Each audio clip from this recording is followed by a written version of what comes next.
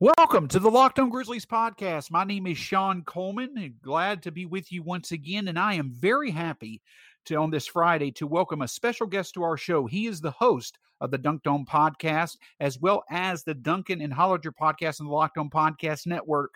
Nate Duncan has been kind enough to join us. Nate, how are you doing today, sir?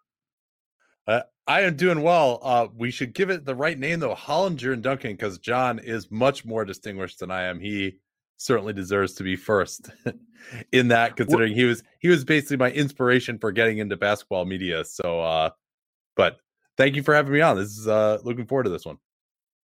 Of course, we want to give respect where it's deserved. And here in Memphis, obviously, we certainly do respect John Hollinger for all the great work he's done in general for basketball, but also for the Grizzlies. But Nate, the main reason I wanted to get you on the show was because of just your great insight onto things. And I think that your insight especially would really stand out in this offseason, an offseason that, is unprecedented as well as condensed, but it's just crazier than ever. And I mean, did you have an inkling that it could get as crazy as it has been? But now with the Russell Westbrook trade, for instance, has it been even crazier than you anticipated? A little bit. So, yeah, I thought that there was so much uncertainty and that teams might be a little bit loath to draw conclusions from the bubble. They might be a little bit loath to, make big changes without there really being fans and a lot of pressure, that not knowing what the financial situation for the league and for individual teams was going to be. I thought we would see more of this stuff happening at the trade deadline. And no, it actually has been a fun, active off season, more so than we thought. The NBA never sleeps. And Nate, one area that you do have quite a bit of knowledge is when it comes to the salary cap in the NBA. And it seems just from, being a fan of other sports, it seems like at the very least, NBA contracts, the salary cap in general, it can be a bit more detailed, complex. But I think that kind of indirectly allows for things to happen more frequently, such as trades or movable contracts and things like that. Do you feel that the way that the NBA salary cap and just, the contracts in general, the way that they're set up with all the ins and outs, that aids there being the ability to always be an offseason where you have so many unexpected and significant moves? It's generally there's just been more of a culture of trading in the NBA. If you compare it to football, I mean, what has the football trade deadline traditionally been? Like six weeks into the season? Whereas the NBA, you got a pretty darn good idea of what your team looks like. And I think there's just more the fact that the draft in the NBA is a bigger part of things, and getting that one great player is a bigger part of things. Quite frankly, that tanking has kind of been a bigger part of things.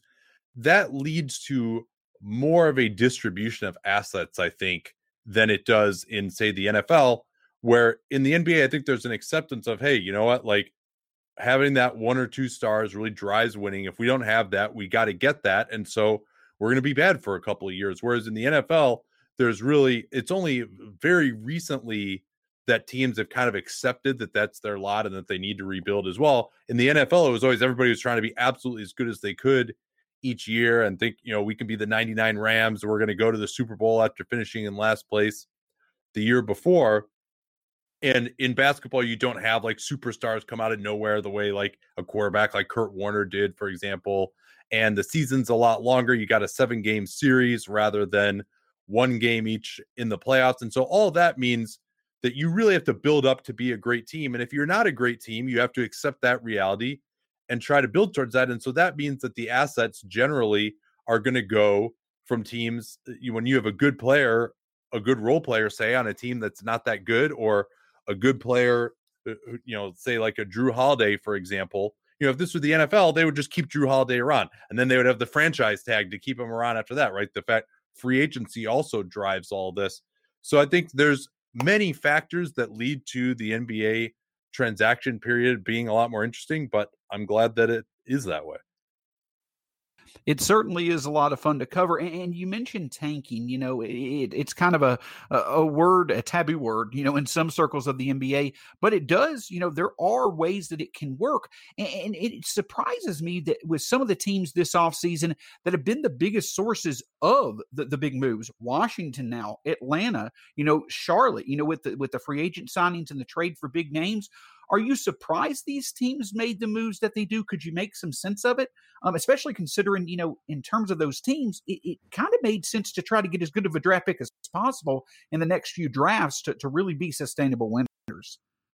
Well, it may be some evidence that the anti-taking measures that the league instituted for the 2019 draft have really had an effect, and that it's not all about being one of those top 3 worst records, guaranteeing finishing with the worst record and guaranteeing yourself a top 4 pick, that you can be a team that jumps up like the Bulls or the Lakers or the Hornets have. And you now have these 4 slots that you can move up in. So that might be an indication that those measures are working. And also, I think just what happened to Sam Hinkie and him getting fired was probably like the best deterrent for that behavior. But then you also have 3 owners. You mentioned the teams all in the Southeast Division, teams that have been relatively moribund, but those are 3 owners. It's really coming from the ownership level. Michael Jordan has never really wanted to rebuild. Ted Leonsis hasn't felt that way either. And Tony Ressler, yes, he did greenlight the rebuild, but really 2 years in, there was a feeling like they really needed to accelerate things. I think it makes more sense in Atlanta than it does in Washington and Charlotte, because Atlanta, they at least, can take a big step forward and potentially be a playoff team. And I also don't think that they did anything that hurts their long-term future. They have some building blocks in the long-term on the team already in Trae Young and John Collins, and then some of the other guys that they drafted, maybe the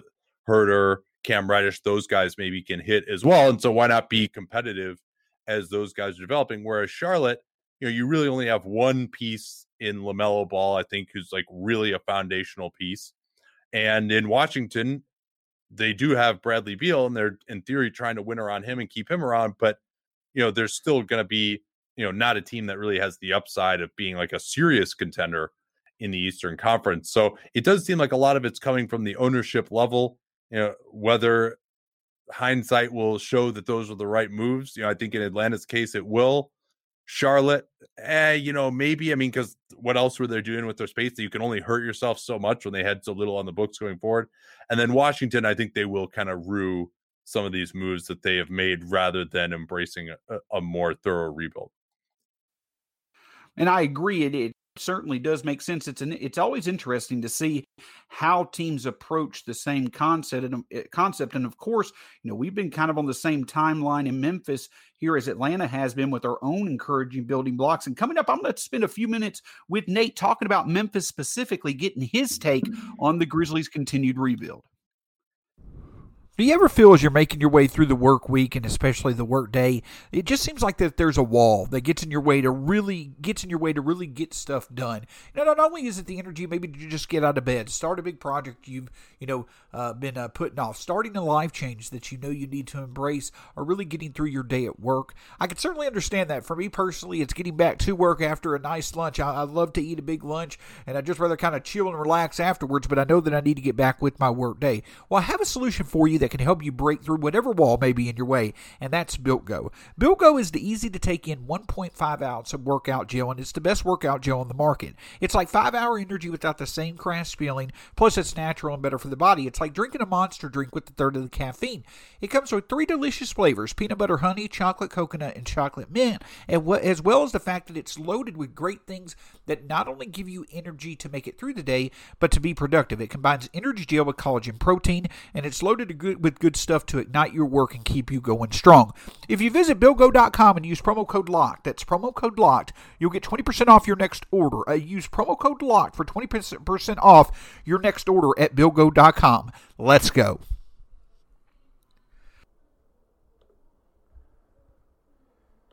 The first part of the 2020-2021 NBA schedule has now been released, and on Monday here at Locked On Grizzlies, we'll break it all down. What are some really tough stretches for the Grizzlies and some opportunities for them to get some wins under their belt? With the absence of Justice Winslow and Jaren Jackson Jr., how does the schedule play out for the Grizzlies, and what are their chances to either get off to a hot start, or could there potentially be a likelihood of struggle to begin this season? We'll break it all down and really look at where the schedule stands out and what it means for the Grizzlies as they try to get going again in the 2020-2021 season for another pursuit of the playoffs. Catch our schedule breakdown on this upcoming Monday on the Locked On Grizzlies podcast. So, Nate, you mentioned in Atlanta, you were intrigued by the, building blocks, the inside-outside combination of Trae Young and John Collins, and not a direct comparison, but that's obviously, the same type of concept the Grizzlies have here with Ja Morant and Jaren Jackson Jr. From someone who knows the NBA and knows it well, and certainly an outside perspective on Memphis, your just general view of how the Grizzlies rebuild has gone over the past 18 months, and do you feel like many do that it truly is one of the best young cores in the NBA going forward?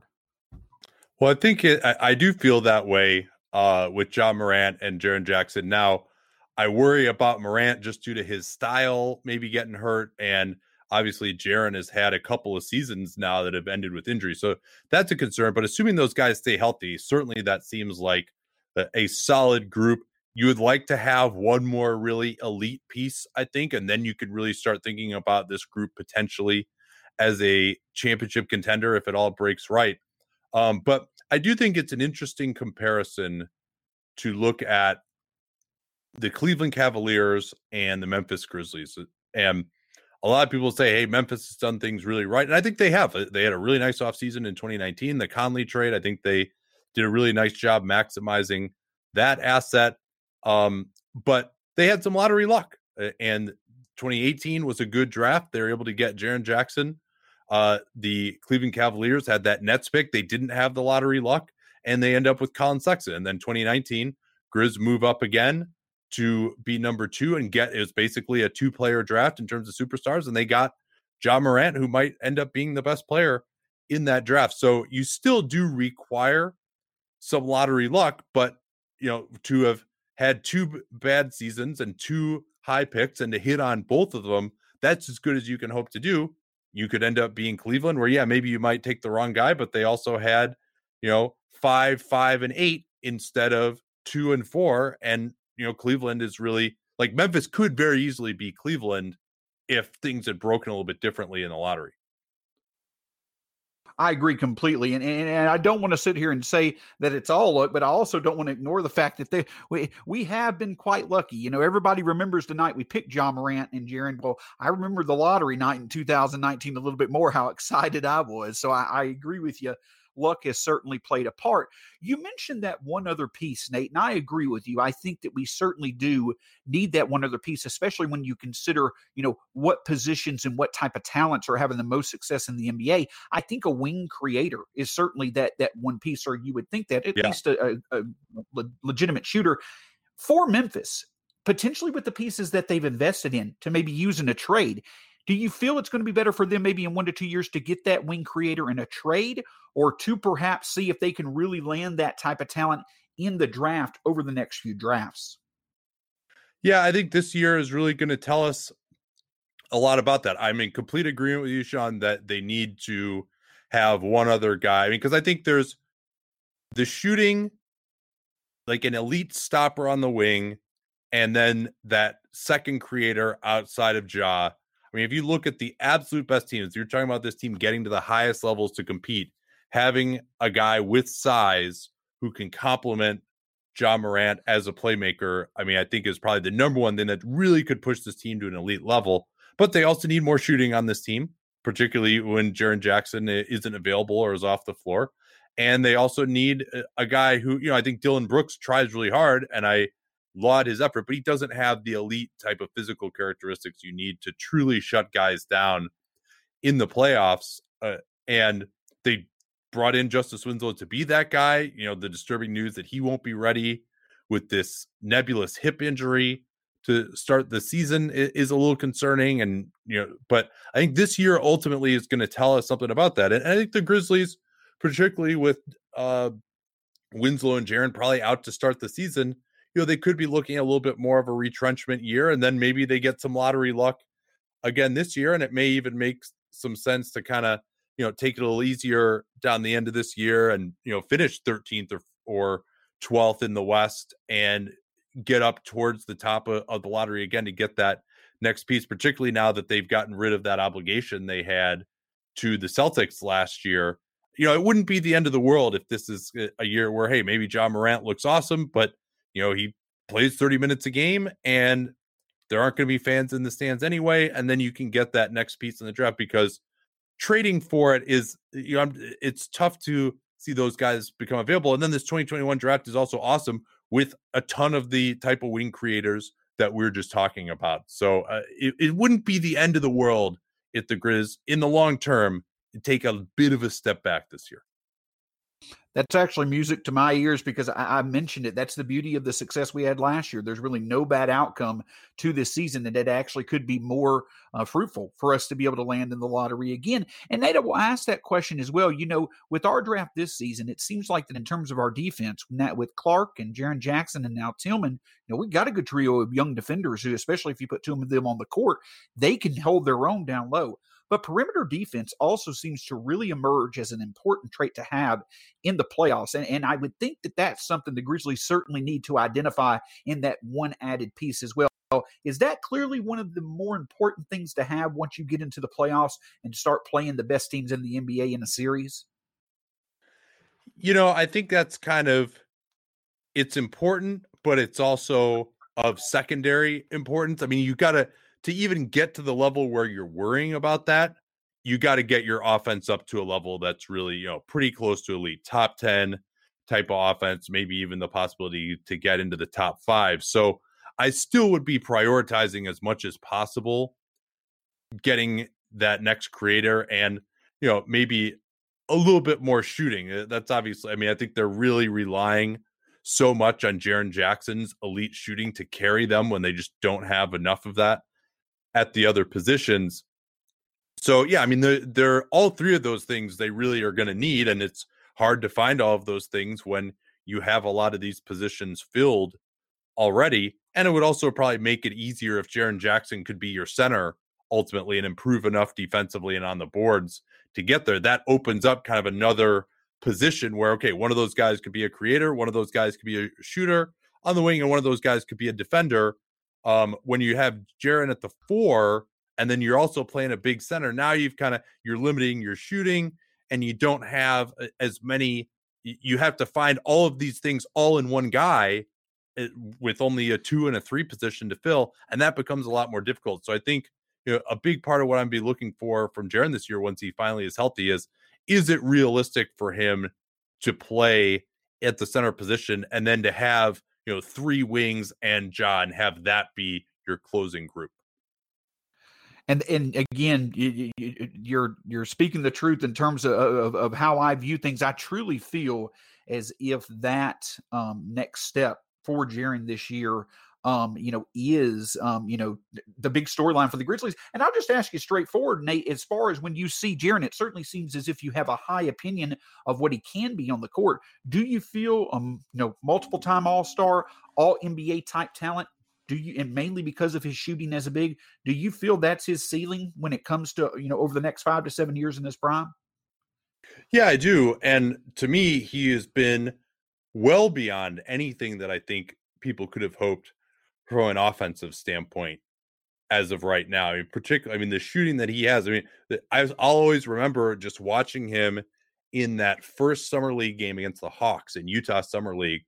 And he came out and I think he bombed. He was like 8 out of 13 from 3 and just, shooting like crazy on the move. And I'm like, oh man, who is this? Like, we didn't know he could do this. And then he spent a lot of that next year in JB Bickerstaff's system. They're trying to kind of toughen him up a little bit. He's playing more of the 4 that they didn't emphasize 3-pointers as much. But then last year, obviously, he was really bombing away with Taylor Jenkins. But frankly, it's been a disappointment to me on defense, which was supposed to be the big thing for him. He was supposed to be the 7'4" wingspan, great weak side shot blocker, could get out on guys and switch, could rebound. And he was drafted to be, I think, a center. That was the hope. And I think in all of those areas, he's really disappointed so far. So he does certainly have the physical tools to do that still, but he's going to need to start showing some progress. Like usually if you're going to be an all-world type of defender, you probably have started to show that by now. And I agree with you. That's the general thing about Jaren here in Memphis is that, we're very impressed and very pleased and surprised with the shooting. The small fundamental things are still a work in progress, and also the consistency on defense is certainly something that we'd like to see more of. But one area where we have seen consistency that we're not used to here in Memphis is the front office. And I'm going to talk with Nate a little bit about that when we come back on the Locked On Grizzlies podcast. The wait is almost over. The 2020-2021 NBA season is almost here, and the Locked On Podcast Network will get you ready with a special week of shows beginning on December 14th on the Locked On NBA podcast. Get previews of every team, division by division, from all 30 of our Locked On local experts, including us here at Locked On Grizzlies. Plus, waiver wire editions from Locked On Fantasy Basketball, rookies to watch from Chad Ford, and predictions on each division from Rejecting the Screen. Subscribe to Locked On NBA wherever you get your podcasts. Nate, the previous interaction that you and I had the pleasure of asking you a question for a show that you were doing through the Locker Room app. And I'd asked you about, what could the Giannis Antetokounmpo situation in Milwaukee mean for small markets? And, basically the fallout that could come for rebuild small markets, keeping their stars. What do you think is the biggest thing that comes into play when it comes to either a rebuild being successful or a small market being able to be a sustainable winner? Yeah, I think for the small markets, a lot of it is not falling into this trap of we can't rebuild in this market, right? And it's funny because you hear that in like literally every market. You've heard that in New York, and you've heard it in Charlotte, where it's like, hey, people, we're not this big team. We don't have all this TV money. Like, we got to get butts in the seats, etc. But really what it always comes down to is just the ownership and impatience. And if you're going to short circuit the rebuild, I think that's something that historically has kind of afflicted smaller markets a little bit more. And maybe that's just an accident where those specific owners don't have as much patience as owners in other jurisdictions. So that's one thing I think. The other thing is, I do think that a little bit too much is put on market size in the NBA. And I also think that a lot of the things that have tried to help small markets in theory haven't actually helped small markets to be competitive. They have helped small markets make more money, but they have not helped small markets necessarily to be competitive. The luxury tax is a perfect example of that, right? Like, going back to the old luxury tax, which is only dollar for dollar when you get above the tax. Basically, anyone could afford to pay the tax at that point if you had a really good team. Now, though, it's cost prohibitive. It's $1.50 over the first 5 million, goes up incrementally every 5 million after that. So a lot of the small market teams can't afford to pay the luxury tax. Whereas if you're a good big market team, you see like the Knicks, the Lakers, the Clippers, the Warriors, those teams can still afford to pay the tax, even though it's a crazy amount. And the whole idea of like, oh, we're going to make the tax more punitive, that's going to help small markets. I think that's actually hurt small markets because big markets can still go into the tax when it's warranted. And many small markets feel that they cannot. So that's one thing that I think sticks out to me also. But then I think it really comes down to just, are you going to continue to be successful or not when you have those stars? If you do a good job, you can keep that guy around. If you don't do a good job, he's probably going to leave. And I think that applies just about wherever you are. New Orleans, Anthony Davis makes the playoffs twice over the first 7 years of his career. Yeah, big surprise that he wants out. Milwaukee, they've got a decent chance of keeping Giannis now, it seems like, but that's because they've been winning 60 games the last couple of years. I think Oklahoma City had a decent chance of keeping Kevin Durant because they were pretty good, but they ended up screwing that up because they wasted a bunch of their assets and didn't go into the tax to keep James Harden. And then they used picks on Deion Waiters and Enes Kanter. And so I think you absolutely can keep guys like that. Dallas wasn't like some big destination before Dirk got there. Tim Duncan in San Antonio, but those were really good quality winning organizations. So I still think it's more about the quality of the organization and keeping stars and how well you're doing when that guy comes up and is, a year or two before his second contract's going to expire, than just what market it is. We've seen a lot of guys who actually have really enjoyed being in small markets over the years. So that's what it really more comes down to me. And I think that the phrase that really sticks out to that is the quality of the organization. Before we brought in Zach Kleiman, Jason Wexler, and obviously Taylor Jenkins, before that, the quality of the organization for the Grizzlies at times was questionable, to the point our owner did get involved. Well, now when he brought these three in, he basically, Robert Parrish certainly still is having an impact, but you haven't heard much from him. And I think that's kind of helped out. He's trusting the people that have earned his trust to make these decisions to make it. And through those, especially with Kleiman, there's competence in the big moves. When you get lucky, you take the Ja Morants. And then there's also the creativity in making the most of the Mike Conley trades, as you alluded to. So it just seems like sound management from the front office, no matter where you are, is the biggest thing that it's going to allow for you to be a sustainable winner, just on the same level as having talent on the court. I think that's what it comes down to as well.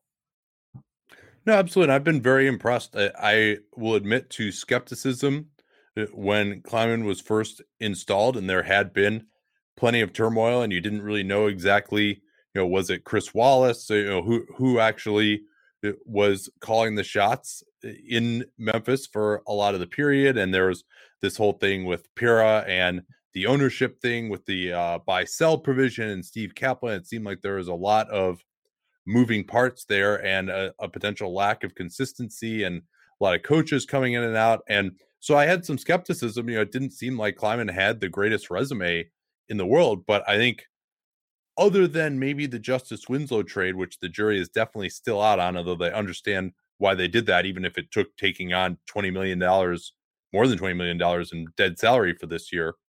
But I think largely they've done a pretty good job, and they've really maximized their assets with the small moves, and then they haven't screwed up on some of the big stuff. So I think it is encouraging for Grizzlies fans, to also see again that they kind of, all right, we're just going to stand pat with our roster this year. We don't need to go crazy with the mid-level exception. We don't have to be like, oh, we almost made the playoffs last year. Like, we got to fight to get in this year. They're not short-circuiting the process. I think it's all very encouraging.